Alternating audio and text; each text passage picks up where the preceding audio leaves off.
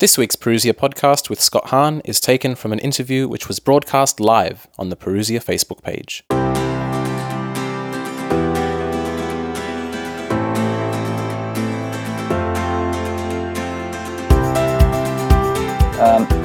I'm super excited to have our guest all the way from the United States. He is no stranger to the Catholic world. I have a bio that I'm going to read, and bear with me. We know much about him, but I'm going to read this and make sure it is all correct. Here we go. Dr. Scott Hahn is our guest, and he is at the Franciscan University of Steubenville, where he has taught since 1990. He's the founder and president of the St. Paul Center, an apostolate dedicated to teaching Catholics to read scripture from the heart of the church. Dr. Hahn has been married to Kimberly for 40 years, and together they have 6 children and 8 grandchildren. 2 of their sons are currently in priestly formation with the Diocese of Steubenville. He is the author of over 40 popular and academic books. Dr. Scott Hahn's works include the best-selling titles Rome Sweet Home, which I always have a copy of, The Lamb's Supper, The Fourth Cup, Hail Holy Queen. His most recent release is titled Hope to Die, The Christian Meaning of Death and the Resurrection of the Body. He's the editor of academic journal Letter and Spirit, a journal of Catholic biblical theology. Dr. Hahn graduated from Grove City College in 1979 with his BA in theology, philosophy, and economics. He received his MDiv from Gordon Conwell Theological Seminary in 1982 and his PhD in theology from the Marquette University in 1995. He was ordained in 1992 at Trinity Presbyterian Church, and he entered the Catholic Church at the Easter Vigil of 1986. Over the last 3 decades, Dr. Hahn has delivered thousands of popular talks and academic lectures nationally and internationally on a wide range of topics related to scripture, theology, and the Catholic faith. And I encourage you to visit his website at scotthahn.com, as well as the St. Paul Center for Biblical Theology, and get on all the Facebook. So I want to welcome everybody. I'm Sharbel Raish, Director of Perusia, and we are live on the Perusia page, on Cradio, on Sydney Catholic Events. We're also on the St. Paul Center. So those in America, g'day. And he joins me right now. Hello, Scott Hahn. How are you doing, Sharbel? Great to see you. Doing really well. Thank you so much for joining us today. It's such an honor to have you on and get you in this very interesting time of ours during the quarantine time of lockdown. Well, it's great to be with you. That long introduction, we have to find a way to shorten. We only have 2.5 minutes left for our interview. I'm kidding. Well, that do was have directives now, from the office. That's right. Grandchild number 19 is due in September, so we'll revise the bio accordingly. That's right. We'll do. Thank you so much for joining us. So very excited about the brand new release of your book, Hope to Die. And I really would like to talk a bit about that because the timing couldn't be any better, so to speak, with a reminder of life after death. And can we talk into this work? Did you actually set this up purposefully? Did you know COVID-19 was coming and you timed this around this time? Well, if you don't tell anybody. No, of course I didn't. No. But I think, I had my reasons and I had my own timing, but God had his, and it turned out to be, far superior. But I do think that this timing is significant because, we don't usually like to talk about death. We don't even like to think about it. We don't like to confront it. We avoid it. And all of the suffering that goes into it, we know that life is precious and that death is tragic, and we have been profoundly shaken by the reminders of suffering and death for the last several weeks in a way that is simply unprecedented in modern human history. In some ways, it reminds us of the way things used to be locally with epidemics and plagues and pestilences, So it kind of is the old normal, but it's entirely new for us. And I think it presents us with an opportunity not only to recognize that life is sacred and precious and that death is tragic, but to remind ourselves as humans, but also as Catholic Christians, that there is life and then there is life. There is life that is natural. And in the book, I describe that in terms of the Greek term bios. reminiscent of biology, the study of life. But I point out that in Genesis 2, when God breathed into the nostrils of our first father the breath of life, that breath of life was described as Zoe in the Greek, in the Septuagint. And so we distinguish the physical and the natural and the human forms of life that we know from the spiritual, the supernatural, the divine life that God gave to our first father in the beginning. And I think it's significant not only to understand that passage in Genesis 2 and 3, but also to understand our own situation now. In Genesis 2, verses 7 to 17, we hear of how this man got the breath of life. So he had not only oxygen to breathe, he had the breath of God's Spirit. So he had natural life, but there was also the mystery of supernatural life. And so 10 verses later, when we read in Genesis 2:17 about how God warns him against eating the tree of the knowledge of good and evil, the forbidden fruit, on the day you eat of it, you will surely die, wasn't an idle threat, because when they ate it, they committed a mortal sin. As we read in 1 John 5:17, the sin unto death. And the term in 1 John is thanatos, the same term used in Genesis 2:17. And so they died the moment they ate. They committed a mortal sin. And this isn't a metaphorical death. This is a death that is real. And in some ways, it's deeper and darker, but it's more tragic. To lose human life is a tragedy. To lose divine life is not less, but far more of a tragedy and far more of a death. And so, in a sense, our first parents committed spiritual suicide. So when we speak of the original sin that they committed, we see that it snuffed out the life of God in their soul.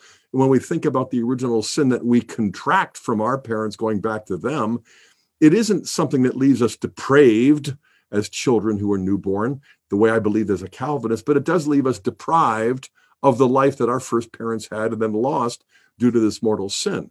And so here in the afterglow of Easter, when we look at the resurrection of Jesus, into which we enter through baptism, as Paul describes original sin in Romans 5:12 to 21, he then immediately goes to discuss baptism in Romans 6.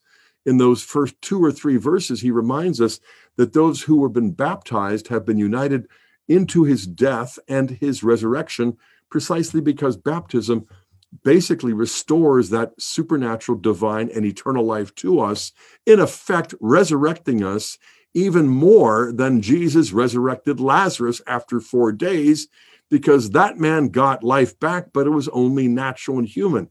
We get life back that is supernatural and divine, a life that is even more sacred and precious than natural life, but life that is also quite vulnerable to our misuse of free choice. And so I think the purpose of the book is to remind us of the sacredness of life and what a privilege it is to share it and what a tragedy it is to lose it. But at the same time, the need that we face to kind of relearn old lessons that will remind us that however long we live on this planet, 70, 80, 90, maybe even 100 years, that's nothing compared to that life for which we were created, into which we then enter when we die. Life doesn't end, it's changed from this terrestrial form into something that is eternal. And the resurrection is the climax of that, where we do get our bodies back, not just bodies that are doubles, like the body that we had before, but the miracle of Christ's redemption is not only to infuse our souls with the life of the Trinity, but to also deify our bodies as he has been raised from the dead and his body is deified, it's divinized. So the resurrection is much more than a resuscitation, as it was for Lazarus. It's much more than a miracle, like Jairus' daughter being brought back to life. It's more than the fulfillment of the prophecies, where he spoke many times of how he'd be raised on the 3rd day, just as we read in accordance with Scripture there in the Creed.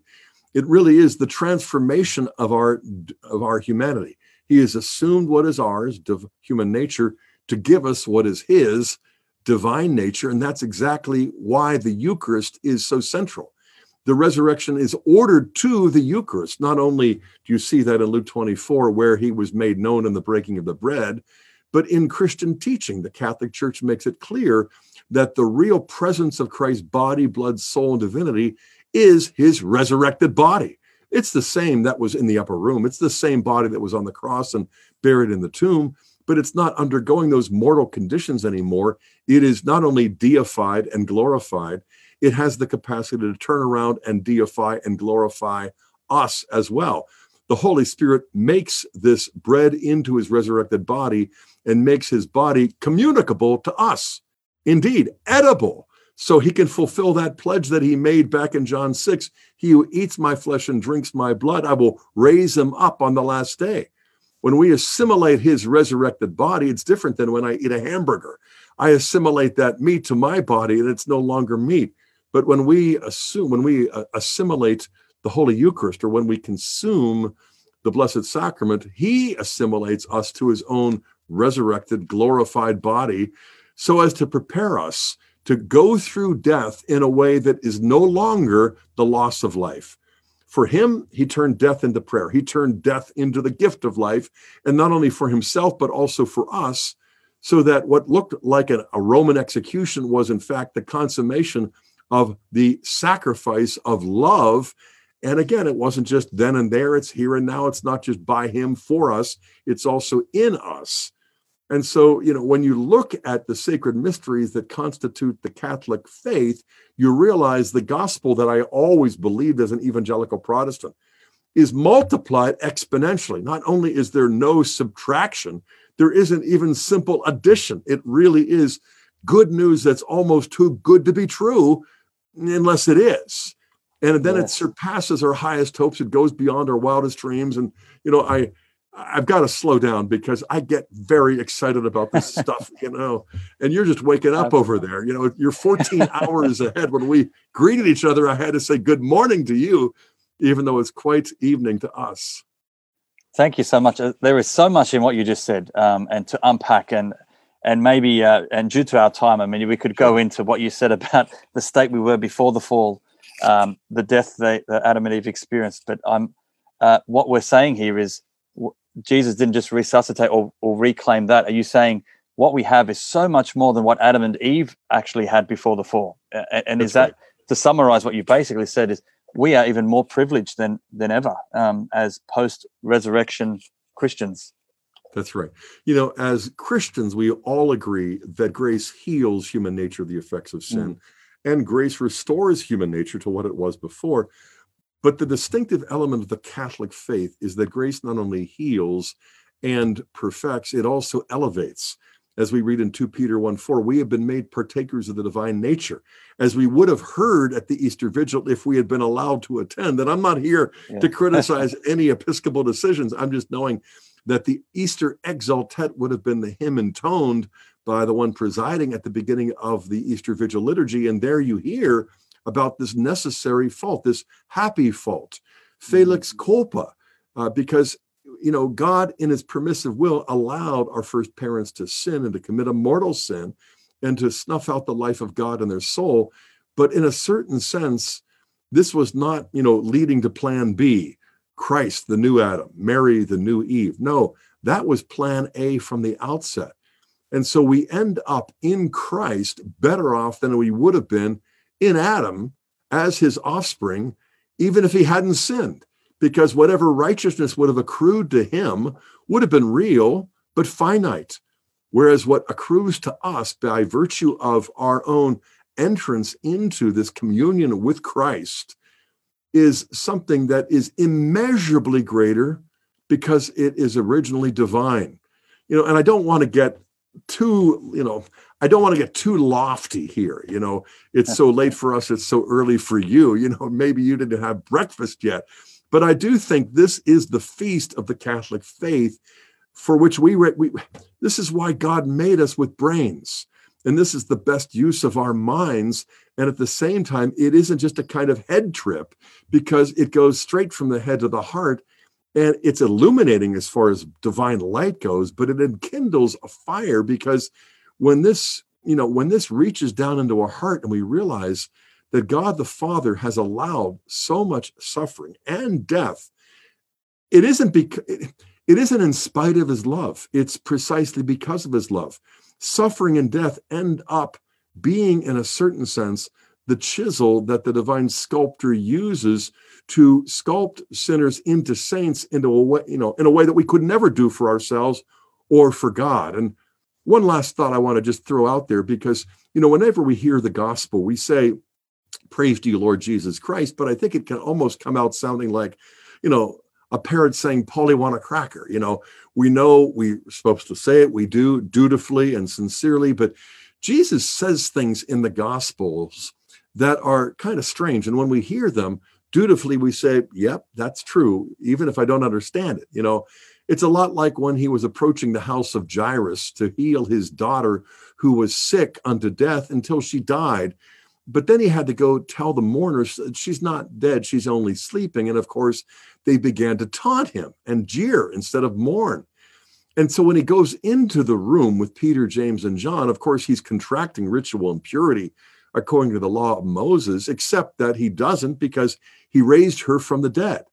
But still, you have to ask, why poke the bee's nest? Why tell them that she's sleeping when you knew that she was dead? Well, clearly for Jesus, what we dread in death is something much less in his estimation, that the death of the body and the loss of natural life is more like sleep compared to the consequences of contracting original sin or committing actual mortal sin. And the same thing happens again with Lazarus. He tells his disciples that he's very ill. Well, we'll go see him. Well, we'll wait. He's asleep. Well, if he's asleep, Jesus, he'll wake up. No, he's dead. Well, why didn't you say so in the first place? Once again, it's obvious that he wants to give us lessons. Like when he says, "Only if you lose your life for my sake will you gain it." We recognize that sacred mysteries are penetrating the truth about Christ, who was the Son of God, who becomes the Son of Man in the fullness of time. But we don't recognize that Christian morality is more than just republishing the natural moral law or the Ten Commandments. It's basically allowing Jesus to reproduce his life and his suffering and death and resurrection in us. And in the process, I think what we discover is, whoa, this is not metaphor, it's not exaggeration, it's not hyperbole. We have to lose our life in order to gain it. Because when it appeared to us that he lost his life, he was actually not losing his life. Up until Jesus, everybody who ever died lost their life. But he turned death into the gift of life. And the proof of that is, well, you've got to rewind from Good Friday to Holy Thursday. You got to look at Calvary in the light of the institution of the Eucharist, because obviously he was doing something that anticipated that the crucifixion at Calvary, when he laid his hands upon the unleavened bread and spoke the words of consecration. You can see that he was already setting into motion the gift of his life. And then with the chalice, even more. And as I'm fond of saying, if the Eucharist is just a meal, then Calvary was just a Roman execution. But only if the Eucharist is where the sacrifice is initiated can we see Calvary for what it really is, and that is where the sacrifice is consummated. So he wasn't the victim of Roman violence, he was the victim of divine love. He didn't lose his life on Friday, he made it a gift of love on Holy Thursday, and he empowers us with his resurrected body to turn our meager suffering and ultimately the hour of our own experience of death into a participation in this deifying experience of shame, agony, torture.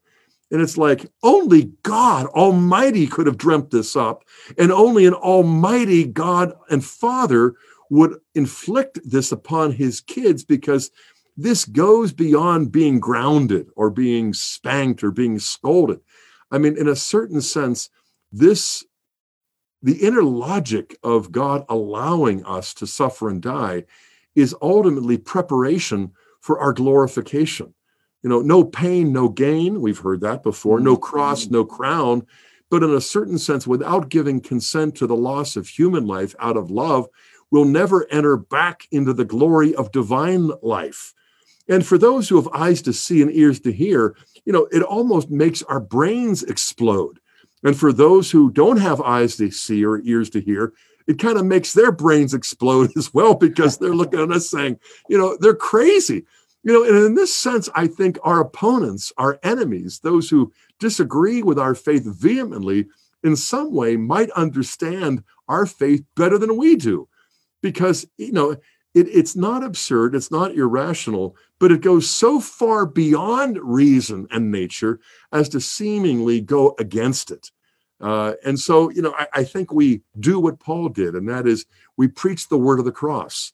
This foolishness to Greeks who seek wisdom, this sort of weakness to Jews who seek signs of power, and yet it is the wisdom and the power of God to show us on the cross, the single greatest sin of all of human history, the single greatest crime that God ever allowed us to commit against his holy love, just also happened to be the single greatest mercy that God has ever displayed. While these men were allowed to torture and malign and execute this victim of crucifixion, he wasn't just forgiving us, he was forgiving them. They're killing him, he's redeeming them. I mean, this is more than just scratching your head. This is either patently absurd or this is divine truth. It's either a sacred mystery or something for which the world rightly feels sorry for us for swallowing. Wow, so much again, what you're saying there, and it's so true. I hope those who are listening to this, you want to go back and listen to this again, because you've got so much richness in that, and I love the enthusiasm you're sharing, Dr. Scott Hahn. The main theme, and reading through the book, this misconception of, once we die, the soul will leave the body, and then we'll just be, we don't really think through. We actually say in the creed, and you mentioned this in the book, that we will resurrect, we'll reunite with our bodies, and that body that we have in heaven will be the same body, basically the clues of the resurrected body of Christ. So the glorified body. Can you comment about, this is radical stuff. So our human body will be reunited with our souls at some point in heaven, just like Jesus has this glorified body, he's carrying the wounds in heaven right now. Can you just comment further on that? And I guess it's happening at, there's that second and final judgment when we have that resurrection of the body. Many people ask, what type of body is that? What age are you? And can we just comment on that? Because that's going even more radical than what the angels get. And so what you're saying, not only are we better than Adam and Eve in what we receive, but also angels are probably, wanting what we have as well, what we're going to receive. Right. First, let me take a step back and just underscore the point that you were making, because I was flying fast and high. It was a kind of lofty, and it was also rather passionate and enthusiastic, But I do wonder why it was that my professors would deal with the subject matter of Christ's death and resurrection and drone on and just basically reproduce their outlines in my notebooks, when this stuff is too exciting to just drone on and on. There is a certain sense in which I need to tone it back, and not get so passionate, because I think that can almost distract from the sacred truth, the mysteries of faith. But I do think that we have, God wants to scratch where we itch. He wants to really answer some of the questions that we have about who we are as humans, why he gave us bodies, unlike the angels, and why he gave us rational souls, unlike the animals, to make us persons who bear his image and likeness, with this capacity to know the truth and to contemplate it, and with this capacity to choose the good and enter into relations of communion through love. Animals can't do that. As affectionate as I felt for my dog Sparky, and angels can't do that in a certain way either. And so we're sort of betwixt and between. St. Thomas describes how human nature is a composite of contrary elements. The body made of matter is mortal. The soul is a spiritual substance, which is therefore immortal. And yet when grace was given to our first parents, Adam and Eve possessed this preternatural gift of physical immortality. So, in a certain sense, it was above the natural, it was below the supernatural, and then it's lost and forgotten. And, we come back to this, and we live at a time where Christian truth doesn't really enter deeply into our conversations or into our own self-awareness. And so we kind of wonder about our body, what role does it have? And there's a kind of love-hate relationship. On the one hand, we love our body too much by indulging it, and then flip that around and we end up showing contempt to our body because we indulged it too much. And so it's for better, for worse. But when you take a step back, you can recognize that the human body is more than a disposable carton. It's more than a box that contains the soul, well, for as long as it does until we die. And then we basically shed the body the way a snake molts, and we're kind of relieved to be delivered. Like Plato said, the soma, the body, is a sema, a prison. Well, no, it's not. God designed the body to be a sacrament, not a capital S sacrament, one of the seven, but a small s sacrament that is an efficacious sign. It is a powerful symbol. The body is a sacrament of the soul, of my very personhood, so that when I'm moving my lips and my lungs and my eyes, and you are listening, others are too, these bodily movements correspond to the intention of my will, to the deliberation of my intellect, to the convictions that make me a person, so that through my bodily actions of speech, I hope to be conveying in a quasi-sacramental way what unites us as persons, what makes us not just a human family, but what calls us to become a divine family, and not by getting rid of our bodies.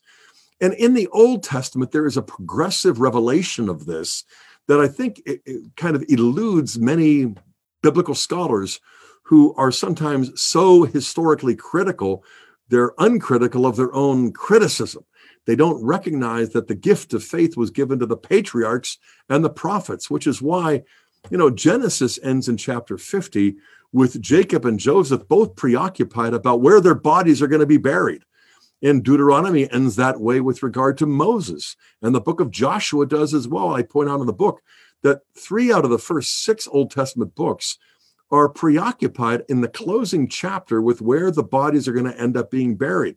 They're not only treated with care, respect, and reverence, and God, of course,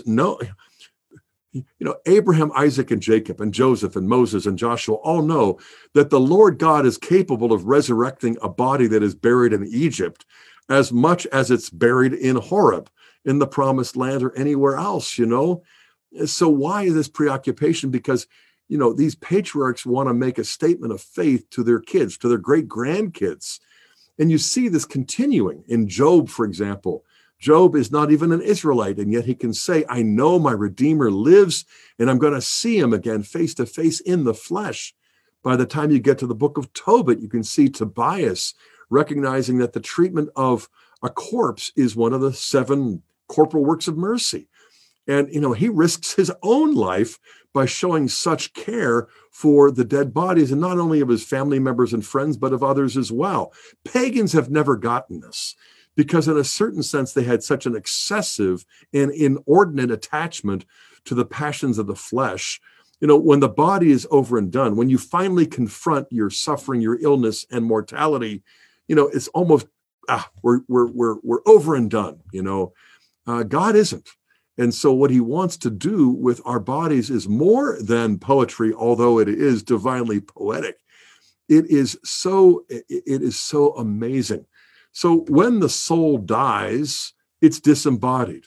And Paul describes in 2 Corinthians 5, the experience is sort of like being unclothed. We don't necessarily want to put back on our mortal bodies that are so aged, but we also don't want to be disembodied souls because we're humans, not angels. And so Paul describes the mortal body in terms of a tent. The term he uses is the tabernacle in Greek, skene. But he also says that God has destined us for a building not made with hands, a temple that is in the heavens. And so there is continuity from the body that dies to the body that will be raised in glory. As he also says in 1 Corinthians 15, it is like a seed that is sown corruptible, but raised incorruptible. Our bodies are perishable, but they are raised imperishable.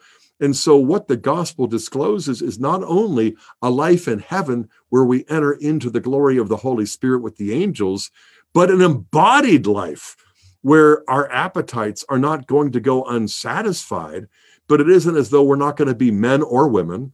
Our bodies are going to be, in a certain sense, sharing the identity, the integrity. If we lost a limb in war or whatever, we get it back. And we're going to also get our bodies back at their peak. And so St. Thomas Aquinas describes how our bodies will be first impassible, incapable of suffering and dying, and also subtle. That is, they're going to be not weighing the soul down like it does, like, late at night when I want to stay up, but I can't because my body is so weary. No, the subtlety of the body is going to be entirely responsive to the soul. So if I think about, a milkshake, the body is going to have it. The power of the soul is going to govern the body. So it's impassibility, it's subtlety, it's also agility. The movement of the weakest resurrected body will surpass the greatest athlete in sports history. And so we also have this idea of clarity. That is, our bodies are going to be translucent, which means that we are going to be able to communicate our thoughts, our intentions, the love that we felt, but we never could say, the love that we feel, which is even more perfect than it ever was for our loved ones on earth. So the clarity of the soul is going to mean that we're going to enter not only into communication, but a communion that will make the first, year of heaven, better than 1 billion years of happiness on earth. It will make the happiness of heaven, if you look back on earthly life and, the greatest date you ever had, the greatest family reunion you ever experienced will be like life in a garbage can compared to the way that we'll enter into a family communion in the face of God the Father. So eternity is more than just each of us staring at God and sort of contemplating the divine essence. It's much more than a staring contest because God is much more than a divine essence. He is an all-powerful, all-loving Father who wants his children to be enthralled with the gifts that he has lavished on us and now perfected in us through the resurrection of the body. The souls of the faithful departed are now disembodied. We could almost speak of the Old Testament of eternal life. After the eschaton, when we do get our bodies back, you can see that the New Testament of eternity will be that resurrection experience. The Blessed Virgin Mary, in having her body assumed into glory, is sort of like Exhibit A, proof positive, the down payment, and so what we have in her is basically the model. And the church is still trying our best to catch up to her in terms of, the virginal purity of her bridal status as New Eve, as well as her maternal fruitfulness, and not in a natural way according to the flesh, but in the supernatural way that has made us all children of God according to the Spirit. And again, I realize I'm trying to squeeze an ocean through a funnel, or like my students say, it's like sipping from a fire hydrant. But the fact is, I haven't been in a classroom with my students for almost 7 weeks. And so I apologize to your audience because I am more than making up for lost time. I am ripping their lips off. I'm sure they are appreciating every minute of this. And so please, those watching and listening, take full advantage of this and let this sink in. These are eternal truths that go beyond this world. And I can see the passion you have. And it's the passion that inspired so many saints that have gone before us, because this is real. This is real life and death, but eternal life. And that's what's so exciting about our faith and what we have to look forward to. Death is not something we should fear. It's something we need to be prepared for and ready for, because what's on the other side is so mind-blowing, as we're learning today. I've got so much I want to go back and forth, but I do want to respect the Q&As as well. I've invited people to post some questions, and there's some interesting questions posted here, and I should ask on their behalf. And so I might do is... Before you do, go ahead and ask another question or two, because our friendship goes back so long. Yes, that's right. You've been at our house more than once, and everyone just wanted me to pass along greetings to Charbel, and not only invite you back, but also assure you that we're going to try our best to respond to your very faithful and generous invitation for Kimberly and for me to join you down there, down under. So Ask at least one more. Okay, great. Well, we'll do. I want to respect your time. So, we've got 15 minutes according to the scheduled time. It's not my time. We can go. If we can go, then that's good, because then I can slot in just a few things. What you don't know, Dr. Scott Hahn, and the listeners, is my first exposure to you. And a big shout out to Tom Petersek, a Croatian Catholic on fire for the Lord, mentioned your name to me about 20 years ago. And then a retired Benedictine monk, Father Chris, good friend of mine, my spiritual director at the time, gave me this cassette, and I'm holding it in my hand. This is the very set. I don't know if you could see that. Oh, calling Catholics to be Bible Christians and vice versa. And vice versa. I remember coming up with a title on the phone, talking to Terry Barber, my good friend. Yes. But that was 20 years ago. I listened to this cassette, and I don't know if people today know what a cassette is. That's what they are, by the way. Like a Tyrannosaurus I still keep this. One of the dinosaurs. Yes. As a reminder. So that was the first time I heard your voice. In fact, I think St. Joseph speed up the tapes a bit. You sounded a bit like Jim Carrey in those ones because it was sped up. But then I got to watch you. And the first time I watched you was on EWTN, and that was at Father Chris's house, and that was with Lamb Supper. You were with Mike Aquilina, and that was the first. And I said, "Oh, you sound different to the cassette." But to see your enthusiasm over 20 years ago, and I'm here on the other side of the world, and literally, if you followed Christ's command when he says, "Make disciples of all nations, go to the ends of the earth," and Australia is definitely the ends of the earth for many people on where you're from. But it's had a huge impact on me, and I went on to all those class recordings you did, Genesis. I used to actually have to let people know this, but as I was studying in university and I did odd jobs, I actually drove a taxi for a while, and I had a cassette of your Genesis playing, and the actual passengers would listen. "Oh, who's this?" I said, "Oh, it's just a talk about creation and the discussion between evolution versus creation and the whole concept." And it got these strangers listening in. And so the conversations that came from that 20 years ago in a taxi cab were just mind-boggling. So you've been part of my life personally for over 20 years. And it was a time when I had my encounter with Christ, and very soon after I was introducing, I feel like God set this up. I want to thank you, and I have to plug it now, and the book has finally arrived, and that's this one. And this is How Islam Led Me Back to Christ. You've endorsed it. It's finally done, and it's just my personal testimony, and you feature heavily in this. And I encourage people to get a copy at perusiamedia.com. Please have a look at it. The ebook is available and the physical book. But I thank you for your words, because I struggled with the idea of calling God Father. I struggled with the idea of understanding God as an actual father. And my Islamic friends really hit it home. It's an insult to call God Father, because we have an earthly father. And once I discovered, reading your book, the popular one on a father who keeps his promise, going through salvation history, and it leads us to all this, it's all sort of tied in. But God loves us so much, and that's something I really appreciate in your teachings, that yes, he allows us to suffer. Yes, he allows us to go through pain and struggles. But on the other side of all that, we'll become deeper and stronger for it. And the covenant he has, he's madly in love with us so much that he wants us to be reunited with him. And that freedom of being able to reject him is so radical, because a lot of people say, if God is a loving God, why is he allowing suffering? Why isn't everyone just going straight to heaven? But when you think about it and asking your question that you've said in many of your teachings, see, God won't waste his time if that's the case. We're not robots. We're not zombies. Why on earth would God waste his time creating us? We're not just slaves. We don't need to do any house chores for God. We are children of God, and he's madly in love with us, and the radicalness of giving us freedom to reject him is actually so powerful. We can't underestimate that. And so I want to thank you for just helping me discover the covenant of God has, and that whole 4,000-year history in Old Testament leading up to this. It wasn't that God wasn't ready to reveal, it was that we weren't ready to be accepting this whole truth of Christ and God saving us and paying a debt we couldn't pay. I just want to thank you for all that. But this is the climax of the resurrection of the body.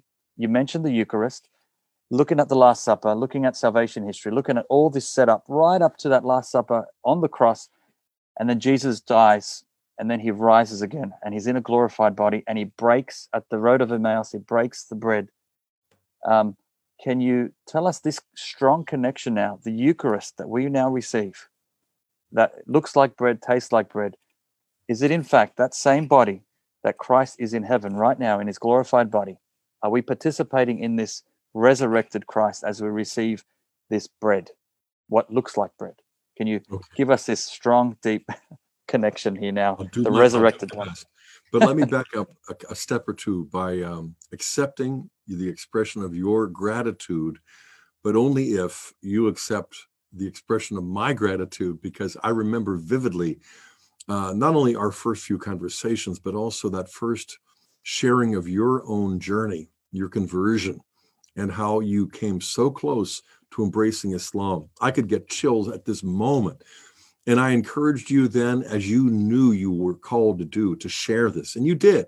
But to see it now finally out in a book, now it's my turn to say thanks be to God for Charbel and for all of the good that is going to come from this book and from you sharing this story. I knew almost instantly that we had a friendship that would last for life, a partnership. We were kindred spirits.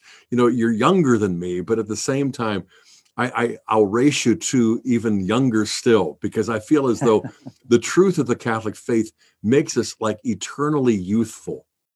And no matter what our bodies do and our memories sag, nevertheless, we know that that fatherhood is eternal. It's timeless.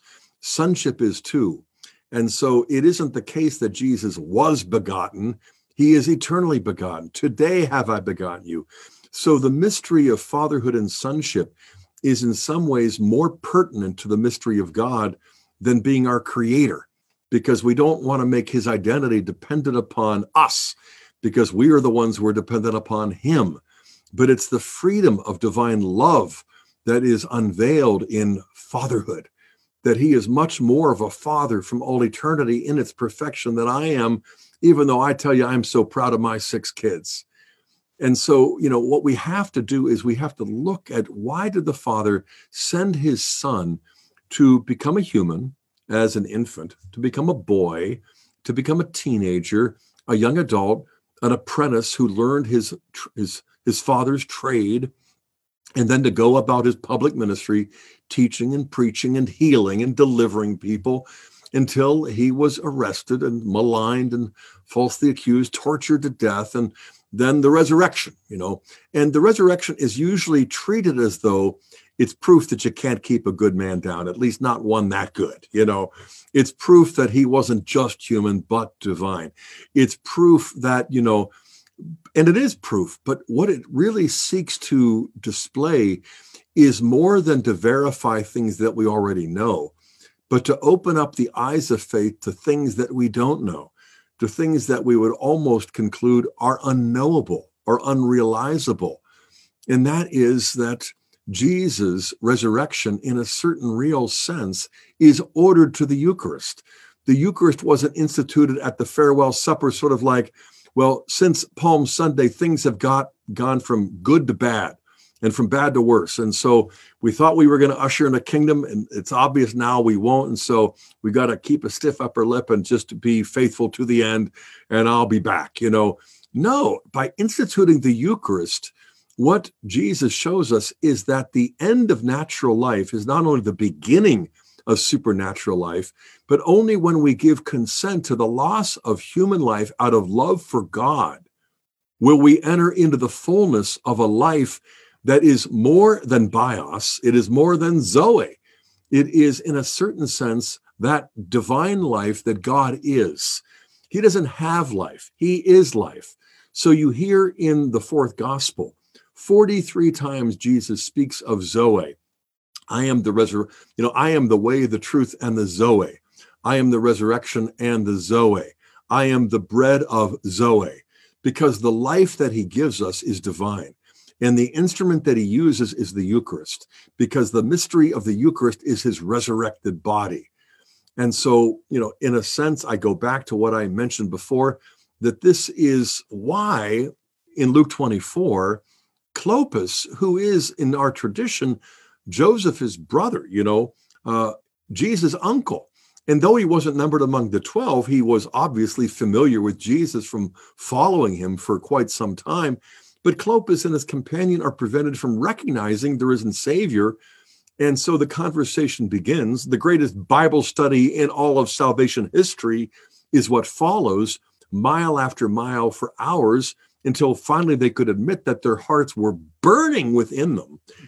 But why didn't they recognize him? Because he wasn't ready for them, and they weren't either.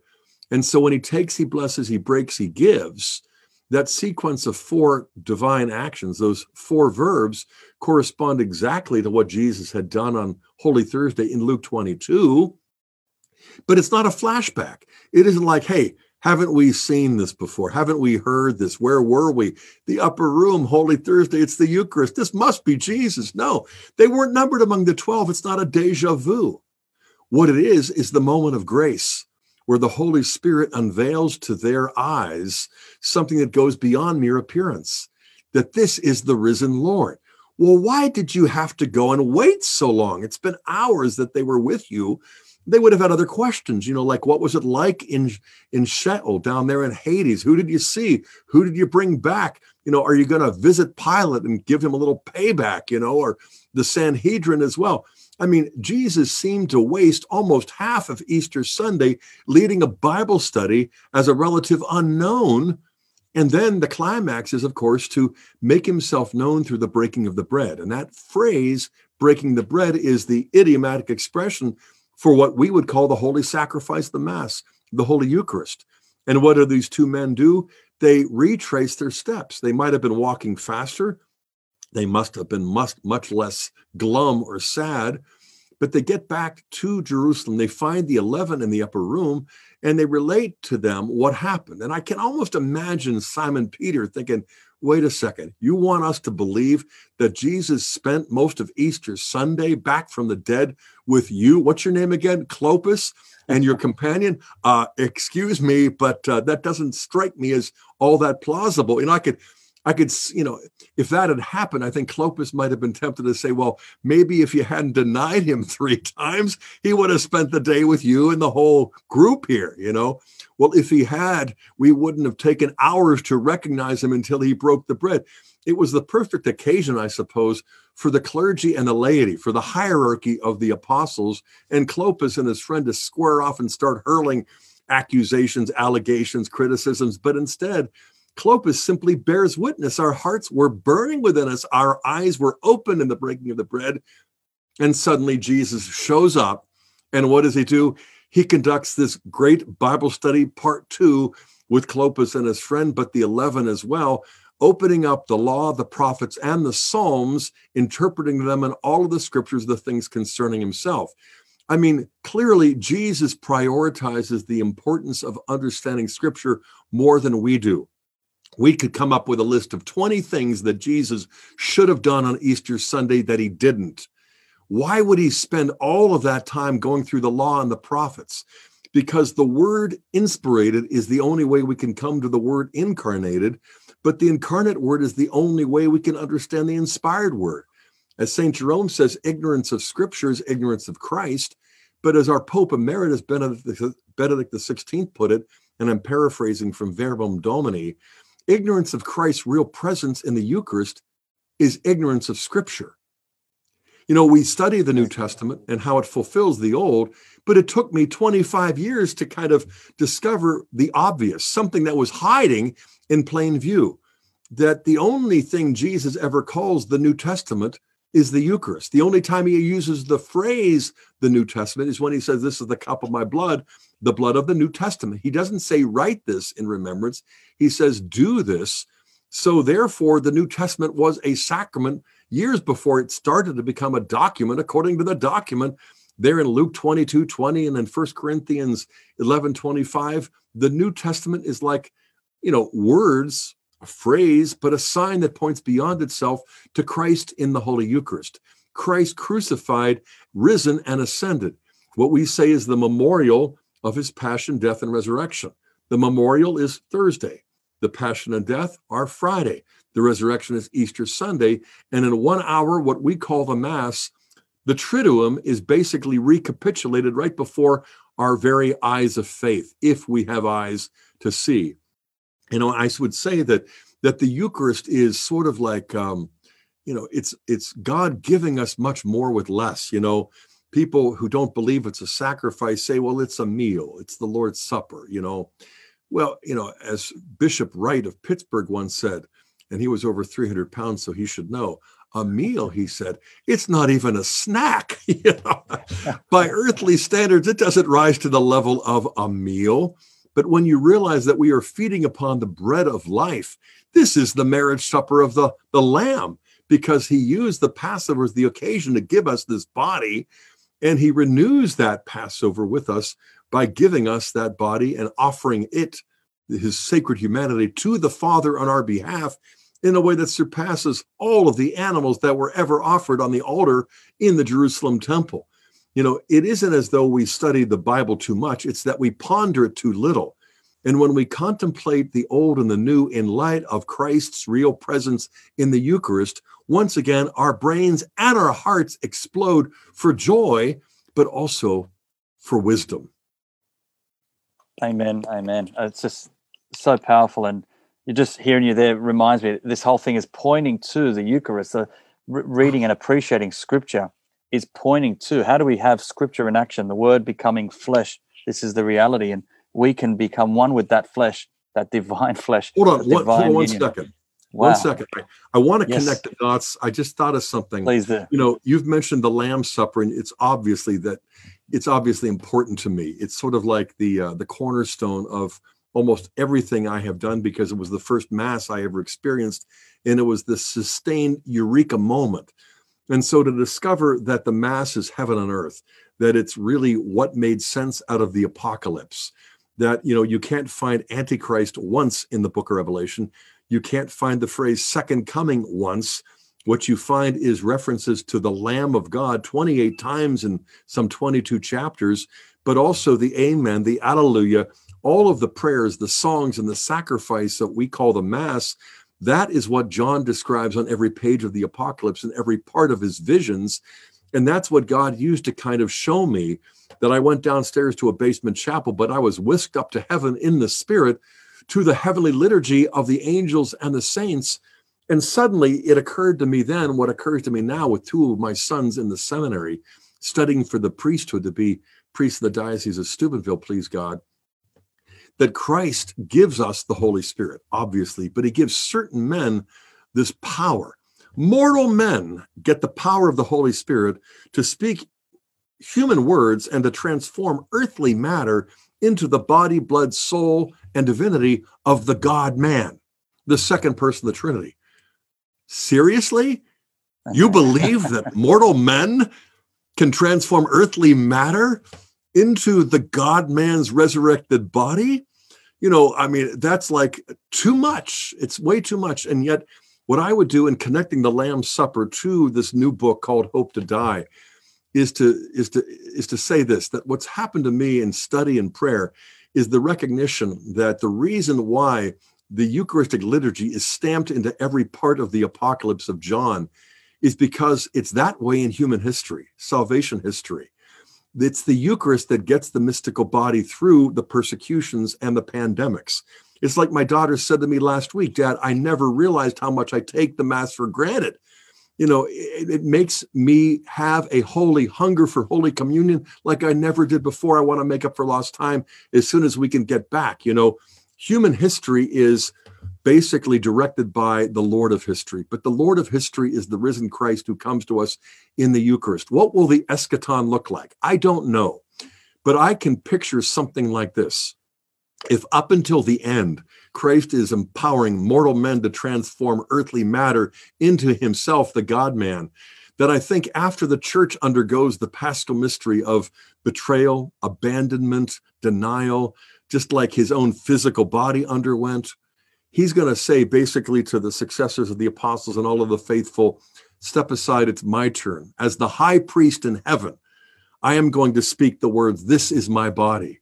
Only this time, instead of transforming bread on an altar into his body, he's going to transform all of the dust of all of the saints and all of the tombs and even in all of the oceans into the glory of his own resurrected body.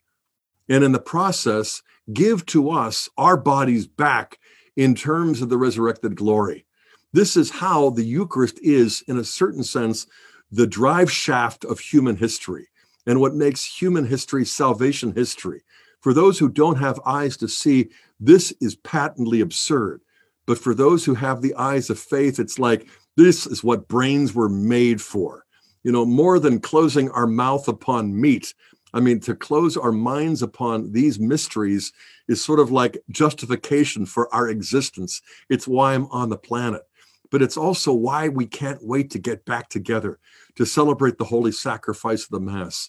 And we should allow ourselves to literally drool with the holy thirst for his precious blood and his sacred body, because this is not spicy, hot religious rhetoric. This is the hard, cold reality that will outlast America and Australia. And it's the only thing that makes Australia and America meaningful. Yes, we recognize the sacredness of human life that's natural and the tragedy of suffering and death, the loss of human life. But what we ought to do is value the sacredness of divine life immeasurably more and dread those temptations to the misuse of our freedom that would entice us to commit mortal sin. That's the kind of death we ought to dread the most. When God allows us to have what we want instead of what he wants. That's what Paul calls the orge of God, or the wrath of God, in Romans 1:18 and 19. When he gives us up to what we want instead of allowing us to get what he wants for us. And so is this pestilence a punishment? Well, in a certain sense it is, because we have grievously sinned against the Almighty. But divine punishments are fatherly gestures. God is not ever punishing his people to get back at them. No, he punishes us to get us back to him. When he allows us to experience what we want that's contrary to his law, that's punishment that blinds us. But when he wakes us up through a pandemic or an earthquake or anything else that just reminds us that we're not in control and this life is not all there is, what we should see is the medicine of his mercy dispensed in a way that is anything but flavorful, but something that will restore us to true health. Thanks for letting me go on. Yes, absolutely. Like a fire in my heart. Yes. Well, this is the time. Take advantage of this time. And people are at home, and I was sharing with you offline earlier, as tragic as it may seem on the outside, with people suffering and sick, and it is quite alarming. Thousands of people dying internally, and me personally, in my own family situation, being locked down and being with the family. My prayer life has never been better. Right. My relationship with my children has never been better. With my wife, and we look at, we've got so much to pray for. We've got so much to appreciate, and all those things we took for granted. That they're now in the past. We think of the important things now, and we think of, yes, life after death. We think of life with God here and now. Even our own Eucharist is taken away from us. We can't access Mass, but wow, we have to appreciate that too. If we're a daily communicant, don't take that for granted. Even that could be taken from you. So have a spiritual communion, appreciate what God is doing, but always be ready, because we never know our time. And that's why your book is so timely, Hope to Die, and released next week. Basically, the orders are available now, pre-orders, and I encourage everyone to get on. Those in America, St. Paul Center, a website, go there, and you get access to the ebook right now, and that's part of the deal. For every purchase of the physical paperback book, you get a free ebook version as well. So you don't have to wait till next week to get your copy. You'll get a digital copy as of today. And those in this side of the world, Australia, we will be matching that in the next day or two. Look at our website. We'll have pre-orders open very soon. And then you'll also be able to get the same deal. You can buy a physical version in Australian dollars and then get access to the ebook. So look out for that at parousiamedia.com. Now, we've out of our scheduled time, but I do have some questions. I don't know. You happy to answer a couple of these? Yeah, let's try to do that. Beckett, is it okay for you? Can you stick around? Yeah, my dear friend and co-worker Beckett is quite sacrificial and generous with his time, so we can go on for a good man for sure. He is. So let me open up these questions here. We have quite a few, and I'm just going to sift through. And there's quite a few interesting ones here.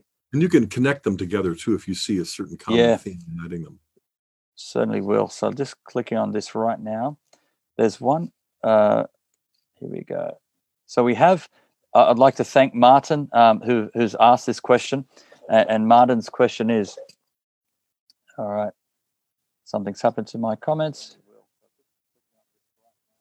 While you're trying to get them, let me also say this, that we've had a similar experience in our home where we've had more time together with our three youngest sons, Joe and David. And they have led us, especially because two of them are seminarians, in the breviary, in the divine office. We never prayed that as a family before. Morning and evening prayer, and it is so unique. And, Kimberly and I have been working down in my library. We've spent more time together, and she has such energy, and it is so much fun. I never knew until we've really entered our 40th year of marriage, just how much fun, how much friendship you can have with your bride. And I feel like Israel coming out of the wilderness after 40 years, because we've just really entered into something of what is promised in the sacrament of matrimony. We see in our kids. None of us are saints. We're all sinners. We go to confession on a regular basis. I go weekly. Kimberly has never suggested that I go too frequently. And so I know that I am still in great need of his mercy. But this event is a strange form of his mercy.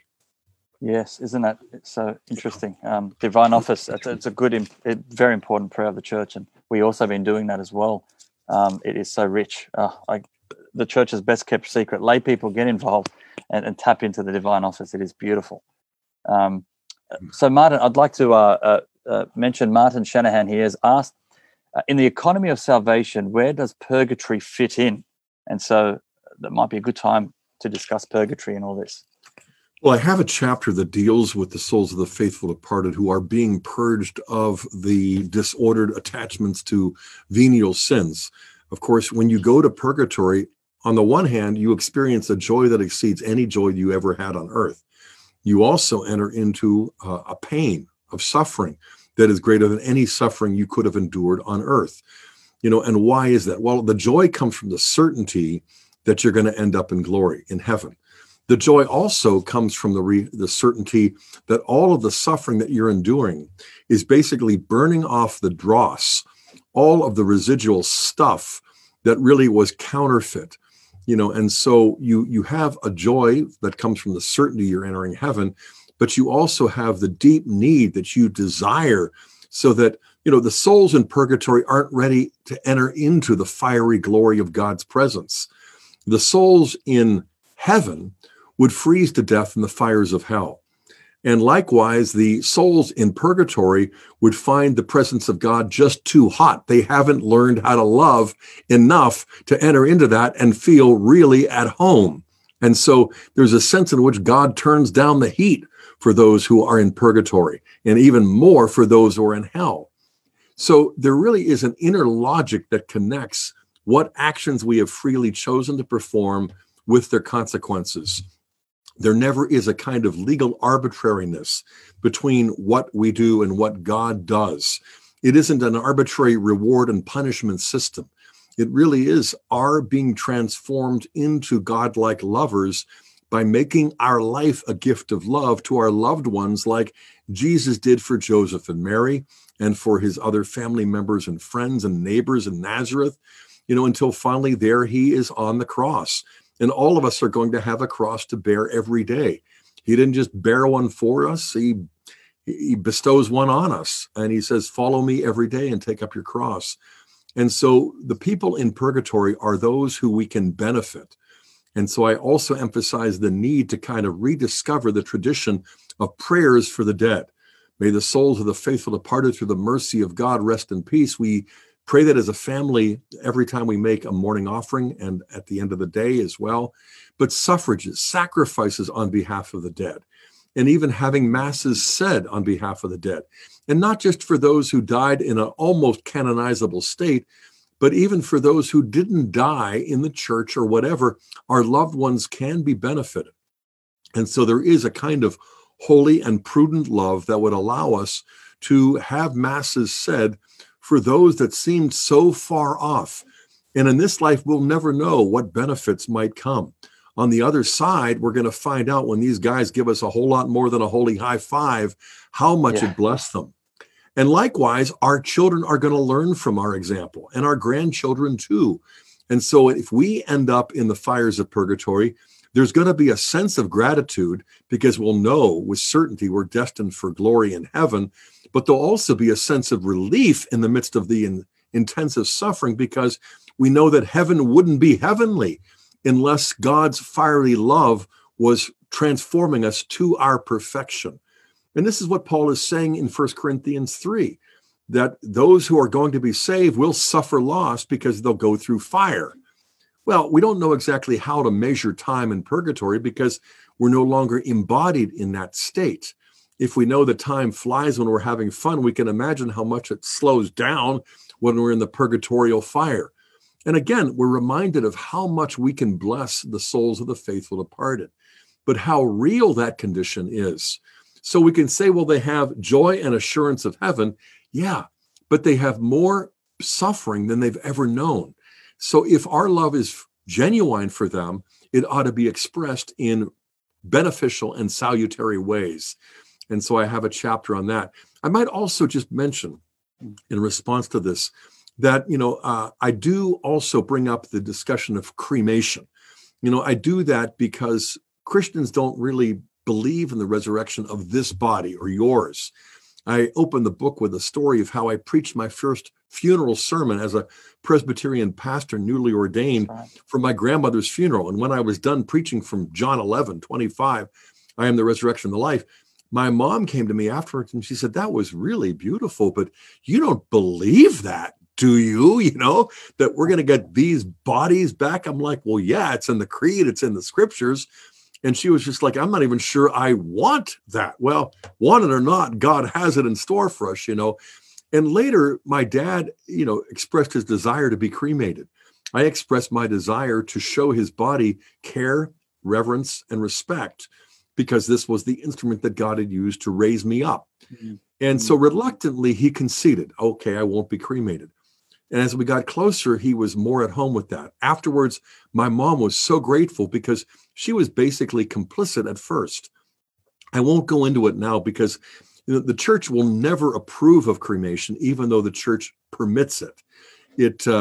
It does so because of the cultural pressures that are on people and sometimes the economic pressures as well. But I would say this, that if people are considering cremation, they might consider going onto a YouTube and just looking at what is involved in cremation, because it's not simply burning the body in a wooden box. In fact, the fire never gets hot enough to burn the bones. And so a whole lot of pulverizing has to take place. And it's not a dignified process. And what remains in the so-called cremains, the ashes are often the ashes of the wooden box, and the pieces are the crushed and pulverized bone matter as well. I don't want to compare it to sausage, but I remember in Germany, how much I liked sausage until I watched how they made it, And, cremation seems convenient, but when you find out the indignities that the body undergoes, you realize why for the fathers of the church, it was an absolutely unfitting way to treat the body. If God has assumed human nature, even our mortal flesh, and has offered it up and then raised it up and glorified it and turned around and fed us with that glorified flesh for the purpose of glorifying our flesh, then, how we treat our flesh matters. If our bodies are burned, the arm of the Lord is not shortened that he cannot save, much less resurrect. Of course, he can. But what is the most fitting response on the part of Christians for the last 2,000 years to our belief in the resurrection of the body? It is to show the same kind of care and reverence that you find in the book of Tobit, the same kind of care and reverence that you find in the history of Judaism and Islam, for that matter. But at the same time, it goes to the next level. And it's a way of teaching that goes beyond words. It goes beyond lectures. It goes beyond books, because more is caught than taught. Our kids are going to learn more by the lived example we give them than all of the words that they hear or read. And how it was that Christians treated the sick in times of an epidemic or a pestilence, and how they treated the bodies, not only of the believers, but even of the unbelievers, convinced many to become believers because they had never seen such concrete expressions of love. This is a golden opportunity for us to advance the new evangelization and to subvert the new devangelizing that has been going on ever since the Bolsheviks and the Freemasons weaponized cremation to kind of subvert the faith of Catholics and Christians everywhere. There is another ocean through a funnel.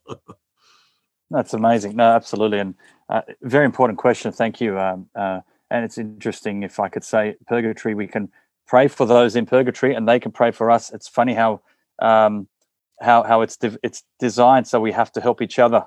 That's right. One hand washes the other. Yes. That's right. It's just thank you for that, Martin. There's so much more. I'm not going to get through all of them, but I'm trying to sort of sift through. And we have Shannon Walsh. Thank you for watching and doing this. Now, I'm quoting the Bible here, but how would you address Romans chapter 7, 14 to 19, and then particularly 18? I guess I better get that reference up. In relation to the idea of total depravity. So are you familiar with that? So we've got Romans. Sure. Romans chapter 7, verse 18. So shall I... I think I can address this, yeah. Yes. So what we have in verse 18, well, back up to 17. So then it is no longer I that do it, but sin which dwells in me. For I know that nothing good dwells within me, that is in my flesh. I can will what is right, but I cannot do it. For I do not do the good I want, but the evil I don't want is what I do. So first of all, I would just cancel this as a text that would support total depravity, because I didn't even use this when I was a card-carrying 5-point Calvinist of the superlapsarian stripe, because this is describing someone who longs to do the good but feels weighed down by the flesh. And I might just point to the Romans commentary that I have published through Baker Academic, where I treat this rather extensively, drawing not only from Paul, but also the Old Testament as he does, and then from the interpretive tradition embodied in Augustine and Aquinas as well. But I do think that the point is well taken, that it's precisely because of the flesh, as Paul describes it. And he doesn't mean that spirit is good and matter is evil. No, because the devil is pure spirit. And so in a certain sense, spirit is even more evil, but the flesh is weak. And so the spirit is willing, but the flesh is weak, as our Lord reminds his disciples. And so we've got to train our flesh, just like we train our kids to deny themselves instant gratification. It's not because we're ogres, even if they feel like we are. It's because maturity requires deferred gratification. And in this case, our divine maturity requires the Holy Spirit. And so that's why in Romans 7, after accentuating the weakness of the flesh, in Romans 8, he does two other things. He accentuates the power of the Holy Spirit because he speaks of the Holy Spirit 18 times in Romans 8, which is more than the first 7 chapters put together. But he also emphasizes redemptive suffering, beginning in chapter 8, verse 17. Glorified with him, provided we suffer with him in order for us to be glorified with him. And basically, Paul goes on to describe how suffering is redemptive when it's united to Christ, but it's unendurable unless the Holy Spirit enables us to suffer out of love. Then suddenly we discover when we're suffering, we don't know how to pray as we ought. And God takes our moans and our groans and our sighs that are too deep for words, and the Spirit translates the intentions of our heart into the power that comes from on high to enable us to endure to the very end. And so as we suffer with the help of the Holy Spirit, we are conformed to Christ. When Paul says nothing will separate us from Christ, he doesn't enumerate various kinds of sin, slander, adultery, idolatry, covetousness. In all these things we are more than conquerors. No, what he enumerates is a list of 7 different forms of suffering. So he goes into, pestilence and nakedness and peril and sword. 7 different forms of suffering that don't separate us from Christ, and no wonder, because they're precisely what conform us to Christ, who suffered redemptively to give us the Spirit to empower our feeble little sufferings, our meager pains, with a redemptive value that they would never have, and a sanctifying power that only comes from on high. This is the rock-solid truth of the Catholic gospel, and it makes so much better sense out of Paul, most especially in Romans, One of my first tape series, you might remember, Charbel, was Romanism in Romans, because we used to use right. Romans as the weapon to target Catholics. And the more I spent time in Romans, the more I realized that the only thing that really makes sense out of everything is the inner logic of the Catholic faith, which Paul obviously shared and taught. Thank you. Wow. I hope that answers that question. There's so much, and I encourage anyone who, if we don't get to all of them, we'll endeavor to get to these answers for you on your behalf, and get back to you and point you in the right direction. Sure, Bill, can I suggest we go for like 3 or 4 more minutes, just for the sake of my friend Beckett and I, to get back home for evening prayer. But one thing I would say is this, before we tackle that last question: thanks be to God for this connection, because once you do it, you realize, hey, this is doable. It isn't that hard, even if it's 14 hours apart. So let's just kind of pledge to do it again. Absolutely. Well, there you go, everyone. We'll do a round 2 at some point, and I'll work with Dr. Scott Hahn to make that happen. So I'm sorry if if I skip your question here, but I just want to get one. Let's look at Viv has a very interesting question here. Viv, and he goes to a Baptist church, a youth group, and as you know, in the Baptist, there's talk about faith alone. However, so being justified by faith alone is one thing, but there's this talk about a secondary importance of work. So preaching and teaching and reading scriptures and doing all these things are secondary. So we need to do those things, but faith is primary. So those works are secondary, and that does not mean that we can keep sinning, they say. How would you respond? So the faith alone gospel, but putting faith in action, I guess there's an understanding that they say you can still do these things, but it's faith that still saves you ultimately, not your works. Right. We would say sola fide in this sense. Well, we can think of the tantum ergo, sola fide sufficit, the Latin phrase that only faith suffices. We can't be saved apart from faith. Only faith is what unites us to Christ. So we're saved only by faith, but not by a faith that is alone. So if sola is an adverb only, Catholics can affirm it. But for Luther, it was an adjective describing that faith which is alone by itself, apart from works of charity. And that's what profits nothing, as Paul is so clear in 1 Corinthians 13 about. And so in Romans 3:28, when Paul says we're justified by faith apart from works of the law, Luther, added the German word allein, so that he makes this his slogan: we are justified by faith alone, sola fide.